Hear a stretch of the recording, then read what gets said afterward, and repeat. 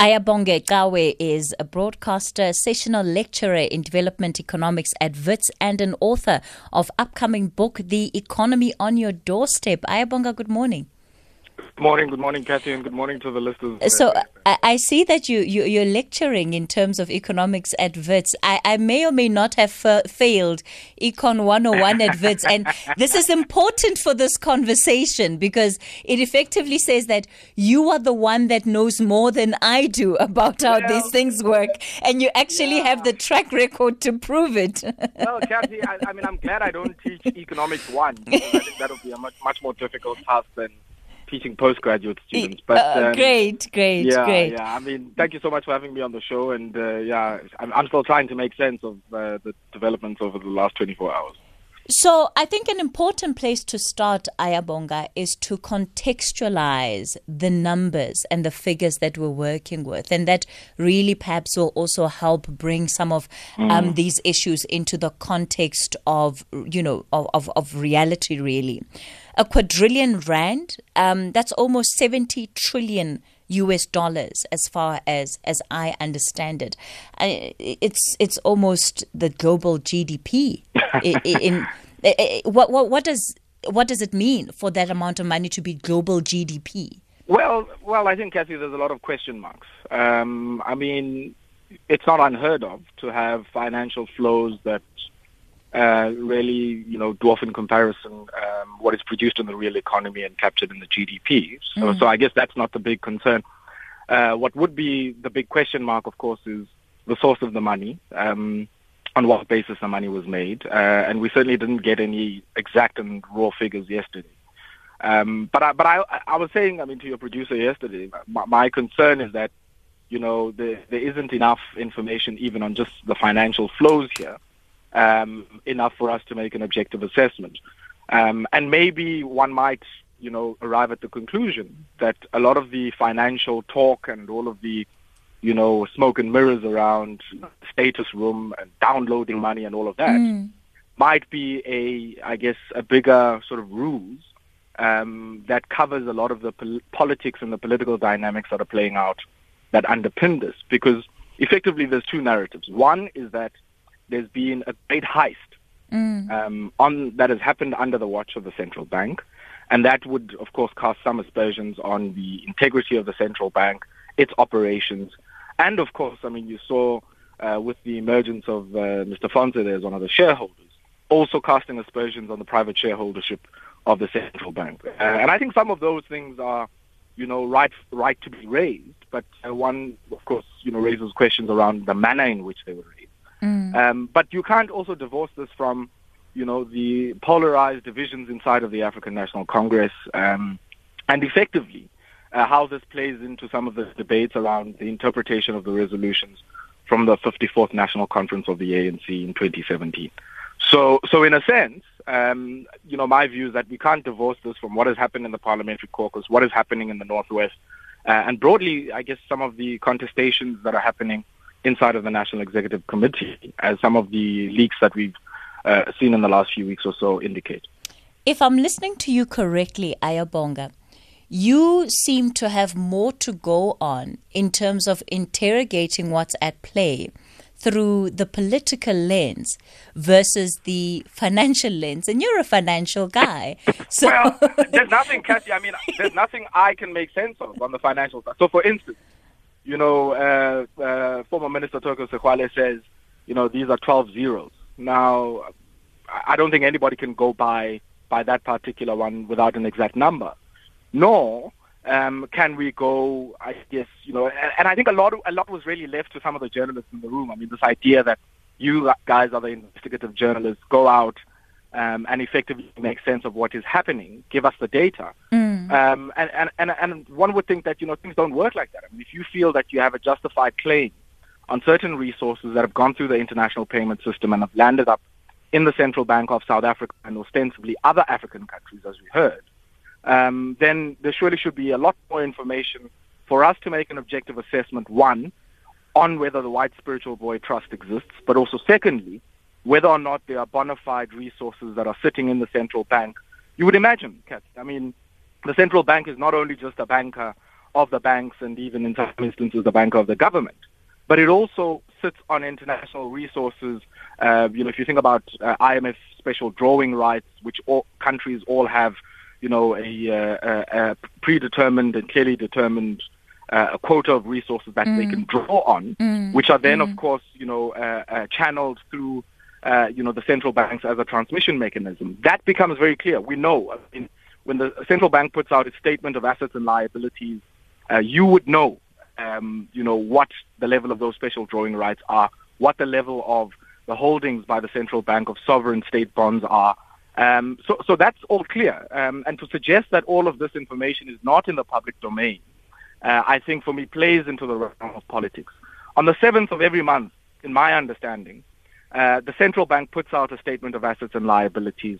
And if you compare time periods based on that, you are able to see, for instance, in the COVID-19 period, towards the end of last year, over 30 billion rand or so that has been injected into the bond markets by the central bank on the basis of some of the decisions that the governor had communicated. Now, to suggest that those operations are not in the public domain, are not subject to public scrutiny, I think is to also, play into the deep economic illiteracy that exists in our society, weaponize that for what are clearly political battles. I don't think that this is a value-neutral grievance that is coming out here, but rather a grievance that is emerging within, the contested terrain of politics inside of the African National Congress. I am Ayabonga Cawe. I'm going to ask you to stay on the line for me, please. It's just after 9:13. Nomsam Gluli standing by with your latest news headlines. We'll wrap up the conversation with Aya, and then I'll also open the phone lines, take your calls on this issue. #SFM Talking Point. We continue the conversation on the Talking Point, and I'll be taking your calls on 011-714-2006 in a moment. The SMS line is 41391, and on WhatsApp it's 0614-104-107. I'm in conversation with Ayabonga Cawe. He's a broadcaster, a sessional lecturer in development economics at Wits, and he's also the author of upcoming book, The Economy on Your Doorstep. And we've been reflecting then on just these allegations that I suppose have played out in what is a much more dramatic fashion than one would have anticipated from the beginning of the week, where we had this interview between JJ Tabane and Mr. Tokyo Sexwale, where these allegations were first made, and to see kind of the responses that there has been over the last week. Aya, if these allegations were coming from just an ordinary South African, do you think that they would have received the kind of platform that this has, especially given the fact that somebody like you says, well, actually, right now, we don't have any evidence to interrogate because we're investigating something effectively that doesn't even exist on the balance of probabilities? Yeah, I mean, I guess, not even on the balance of probability, but I guess on the statements from some of the dramatis personae, in particular the central bank governor, who effectively is suggesting to us that this white spiritual boy trust is a phantom. And I think, your question is very good because you hit the nub of the issue. If this was not the person of Tokyo Sexwale and the kind of prominent role that he holds in society and the respect that he commands in society, we probably would not be having this conversation. Let me give you an example why I say this. The gentleman who appeared in that press briefing yesterday, corroborating the story that Mr. Sexwale put forward, had previously gone to the Sandton police station to lay a charge of high treason against a few people, including the President of the Republic. And I can assure you that yes, it did receive some media attention, but it didn't warrant the kind of interrogation and scrutiny and public attention that this did when Tokyo Sexwale, who's a former Premier of Gauteng, who's a former Member of Parliament, a former commander in Umkhonto weSizwe, and a former Robben Islander. And you can imagine, I mean, with some of those titles and some of those experiences, the kind of position you would hold in the society would mean that people listen to you. I mean, the central bank governor, for instance, would probably not have an audience with somebody who is making some of these allegations, as the gentleman who laid the charge at the Sandton police station. So we already have an example of effectively here what has happened and how the influence of a particular individual has effectively placed this issue in the public domain. And I think it's good that that has happened, because if indeed it is a scam, as many people are suggesting, and I'm certainly still yet to be persuaded on that particular line, then indeed it does sort of throw up, I guess, some of the nature, magnitude, and the scale of some of the scams that are going about. But I think if there's another dimension, which is, of course, one, to try and really shine a spotlight on the operations of the central bank in a way that not only just tries to cast aspersions, but effectively tries to influence the terrain of the political contestations that are happening. That has spillover implications for our society. For instance, Tokyo Sexwale speaks yesterday about being able to borrow from this pool of resources at around 1% or so. Now, the special drawing rights I was talking about earlier from some of the multilateral institutions are also offering, in my understanding, interest rates around that area as well.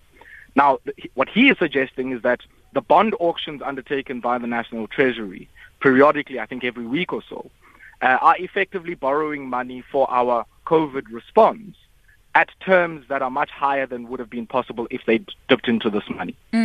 But I guess conversely, what we're not talking about is that, the marketplace is a place of sentiment. It's not driven by real changes, but sometimes the changes in the sentiment of people who hold money. And those sentiments, if indeed, I guess, this matter does blow over in a certain kind of way, will affect the terms on which the South African government is able to borrow, not just in bond markets, but effectively, I guess, the assessment of the risk premium that investors attach to any money that they on-lend onto South Africa. And with the fiscal situation that we have now, it's quite clear that we are going to need some money from the capital markets. We are going to need some money from institutional and pension funds in the country. And it certainly does, I guess, raise issues of concern around the contestations within the financial architecture of our government, if indeed, there are these issues that are going about. But I come back to the point I was making earlier, Kathy, that effectively this also shines a spotlight on the deep economic misunderstanding of how capital markets, the credit system, and money management work from a sovereign perspective. And I think for me that's a much bigger crisis, because what effectively it means is that people can take on and accept, some of the aspersions that have been made here, irrespective of the financial detail, and arrive at a conclusion that says, actually, if these are some of the shareholders in the bank, for instance, as I believe, then maybe we should nationalize this bank. I mean, what's the point of having somebody like Mr. Fonte there when this is a sovereign bank that's making decisions about, the terms on which you and I borrow, let alone the government? But then I think the second issue is around saying, there are certain people who have allegations leveled against them here.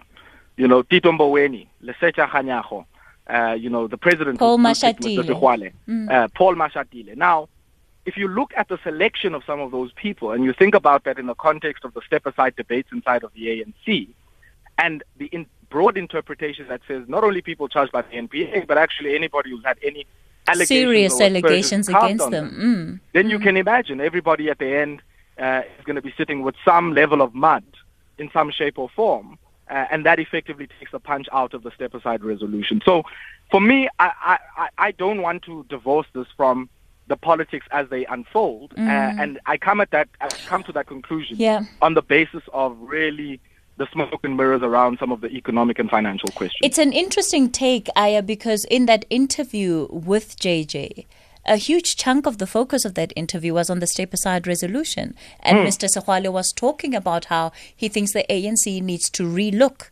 at at that resolution. And, he was asked very specifically, are you saying that it shouldn't be implemented? And he's saying, no, I'm not saying it shouldn't be implemented, but I'm just saying it should be relooked, because if the party's not careful, everybody could find themselves in the situation that effectively you're alluding to right now. In effect, I mean, it does sound like a self-fulfilling prophecy. Right? So it's about creating the conditions that effectively diversify and map and sort of spread out who is tainted and who has some allegations against them, for the express purpose of being able to then say it's not just about people who have been charged by the law enforcement and investigative authorities and the prosecuting authorities, but it's also about anybody who, on the basis of the allegations that have been leveled against them, has placed the organization into disrepute. And we're already seeing this at a provincial level in some instances. in the interpretation of the resolution that has come through from the Secretary General's office. So, I mean, in my view, that's why I'm saying, Kathy, South Africans can't think of these issues in isolation. We have to be able to think about some of the financial story that is emerging here in the context of some of the competitive politics that are happening between the factions of the ANC. Ayabonga Cawe, we're going to have to leave it there for today. I could go on for the whole hour. Thank you so much for coming on, and I'll certainly be talking to you again soon. This is on the launch of your upcoming book, The Economy on Your Doorstep, because it's clear we all need to read a copy of that book, you know, especially those of us who failed Econ 101. All right. All right. Ayabonga Cawe there. Thanks for coming on to the show. So let me take a couple of calls. You can get in touch with us on 011 714 2006. So that's just